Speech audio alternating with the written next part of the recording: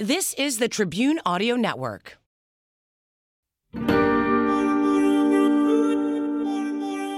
How did the idea of communicating with the dead become so popular in the 19th century? A pair of sisters convinced people they had a remarkable ability. But what made people so receptive to the idea of communicating with the dead? On this episode of the Backstory Podcast, we look at the rise of spiritualism in the U.S. and an effort to end it. Let's get into the backstory.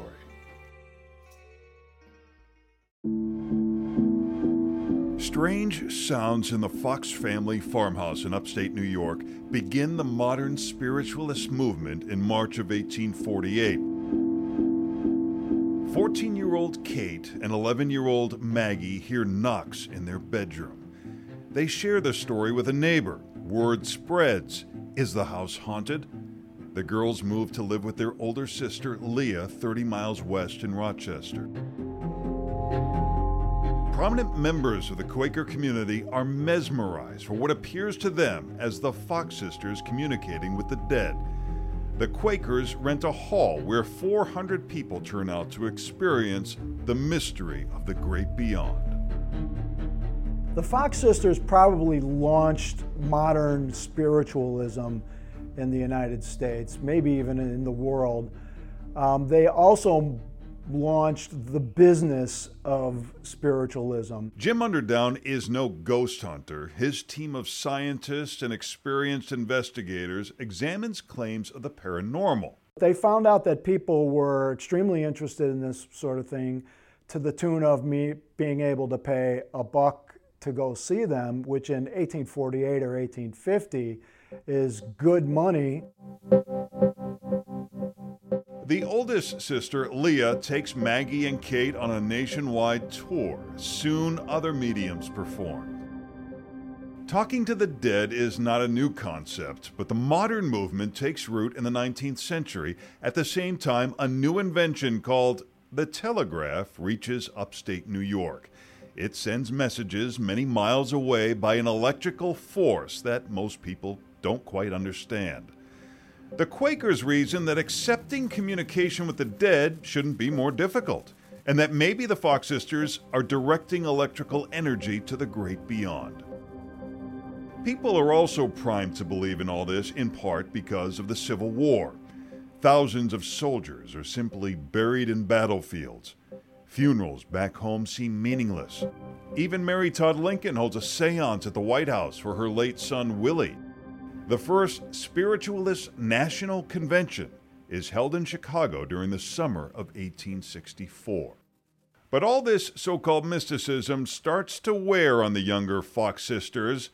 They start drinking heavily. The ones who were perpetrating this hoax were both big drinkers most of their lives, and my theory is that they just felt guilty because they knew damn well what they were doing, and they just felt guilty.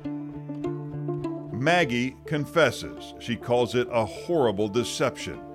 So what about the mysterious sounds? Well, as many skeptics suspect, the sisters are simply cracking their toes. A death blow to spiritualism? Hardly. Many people are angry with the sisters. Maggie recants and tries to get back to the spiritual tour, but it's too late, and soon all three sisters pass away.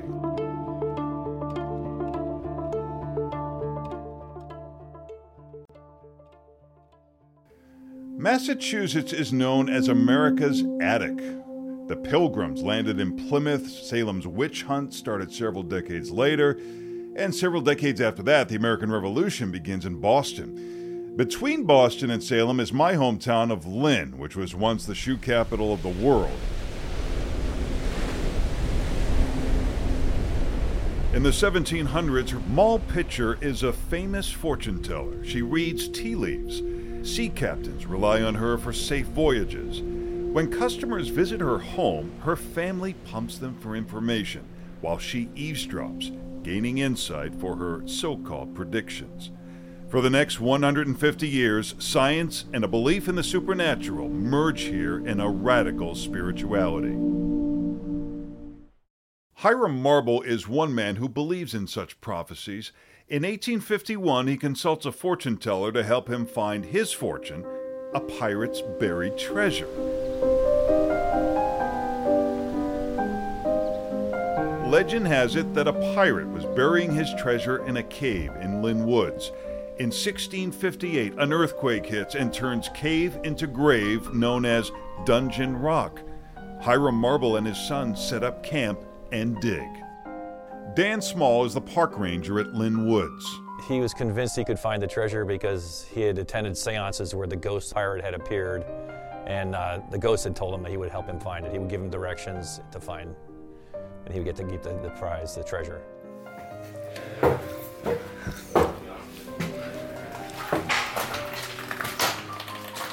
Ranger Small takes us inside to see just how far the marbles get. 174 feet.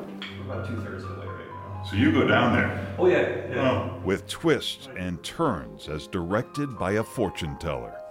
But the marbles are running out of money, so they charge 25 cents to tour the treasure hunt. He and his son dig for 30 years until their deaths. They find nothing. His son is buried nearby, and Dungeon Rock becomes a gathering place for spiritualists. The Hutchinson family is a famous singing group of spiritualists and abolitionists. The Lynn Museum and Historical Society features singers who perform the Hutchinson songs about freeing the slaves. Frederick Douglass moves to Lynn as a fugitive slave and tours with them through Union camps to cheer up soldiers. The Hutchinsons even sing for President Lincoln at the White House. Salem State joined the peace. Joe Boyd is with the Lynn Historical Society. They were the most famous singing group, influential group in the United States. Jesse Hutchinson builds cottages and an observatory on High Rock. It was the highest place over the city, so it was it was dominant. It had a great view. You can see Boston. People who were into spiritualism felt that that was kind of a sacred spot. One spiritualist records a vision of spirits descending from heaven to High Rock's tower. Another plans to create a new savior for humanity. John Murray Spear, a former reverend, plans to use electricity to bring a sort of robot to life and give birth to a new Messiah.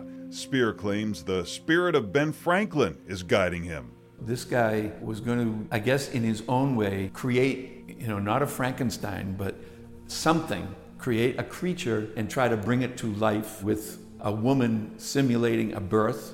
But I think it also had to include lightning, and this was a big to-do for a few weeks, and then it didn't happen, and they actually ran him out of town. Onward, onward, and victory is yours. Unite the free court wave. The singing and spirituality inspire the Hutchinsons' mission to abolish slavery. Their tower on the High Rock has such a great view that when Richmond, Virginia falls to the Union during the Civil War, people celebrate here with drums and bonfires, and accidentally set fire to Jesse Hutchinson's wooden tower. Onward, and victory is yours. A historian notes Jesse Hutchinson vowed to return to prove his views on the afterlife, but he did not fulfill his pledge. His grave faces High Rock Tower that was rebuilt in 1905.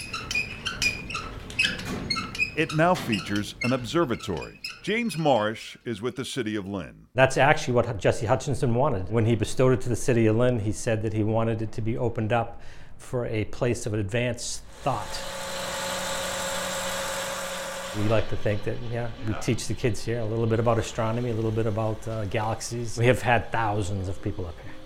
It's really a great resource that not too many municipalities actually have.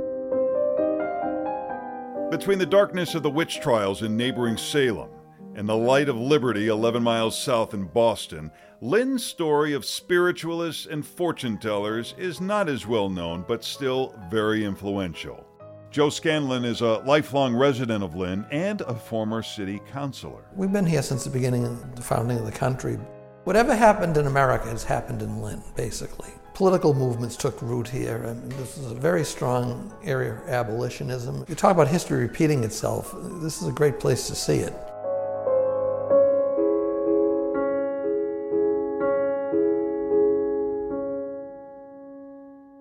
In the 20th century, skeptics like Houdini publicly debunk mediums as frauds. And with the advancement of science, spiritualism fades. Even if he gets them all, he would only have 179. Today, Jim Underdown brings that skepticism to modern claims of the supernatural. He heads the Center for Inquiry Investigations Group in Los Angeles.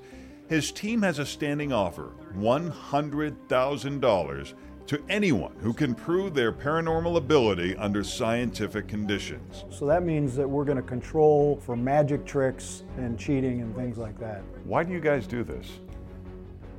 Well, skeptics have been accused in the past of being closed-minded about these sorts of claims.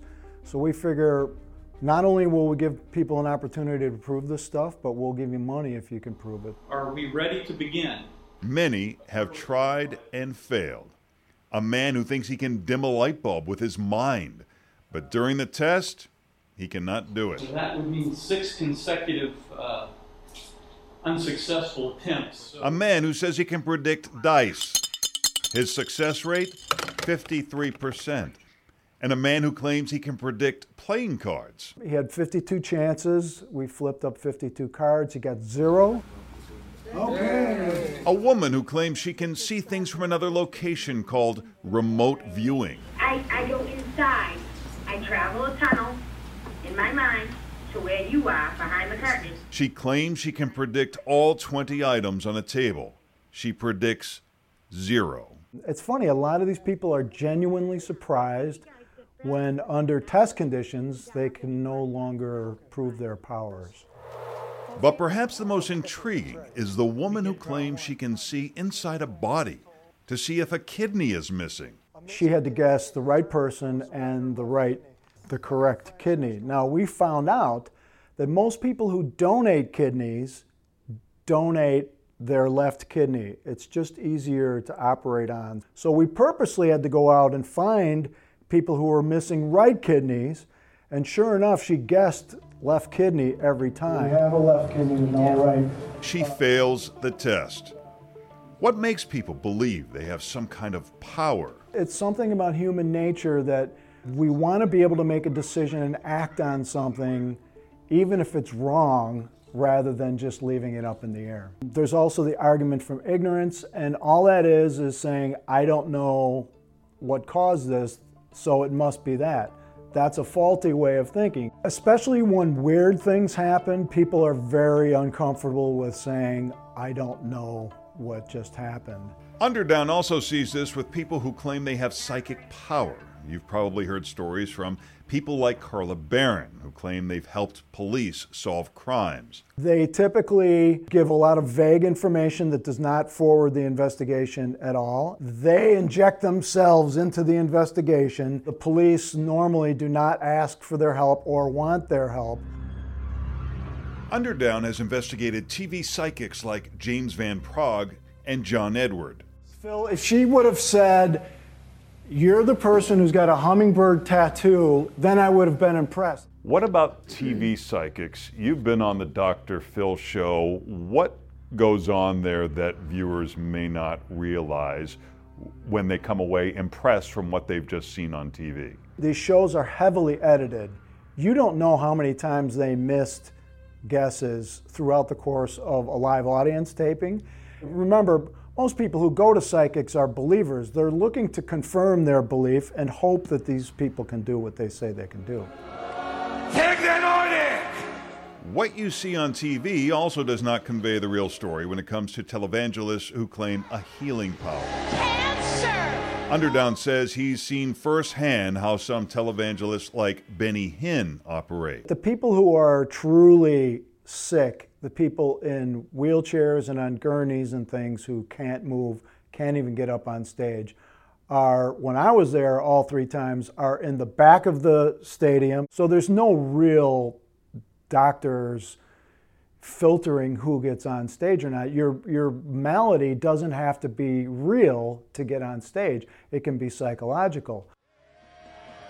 If they believe it hard enough, they'll feel good at least for a short period of time. But it's typically sore elbows and not somebody with MS. They're never going to cure anything serious on those stages.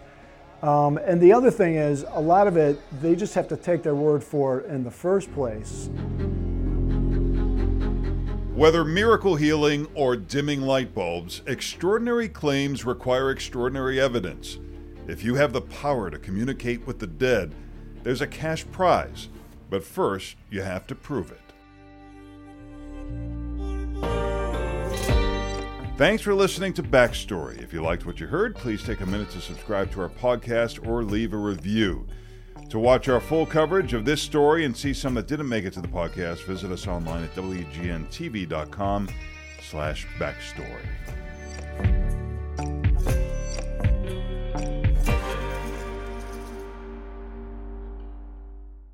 This has been a production of the Tribune Audio Network.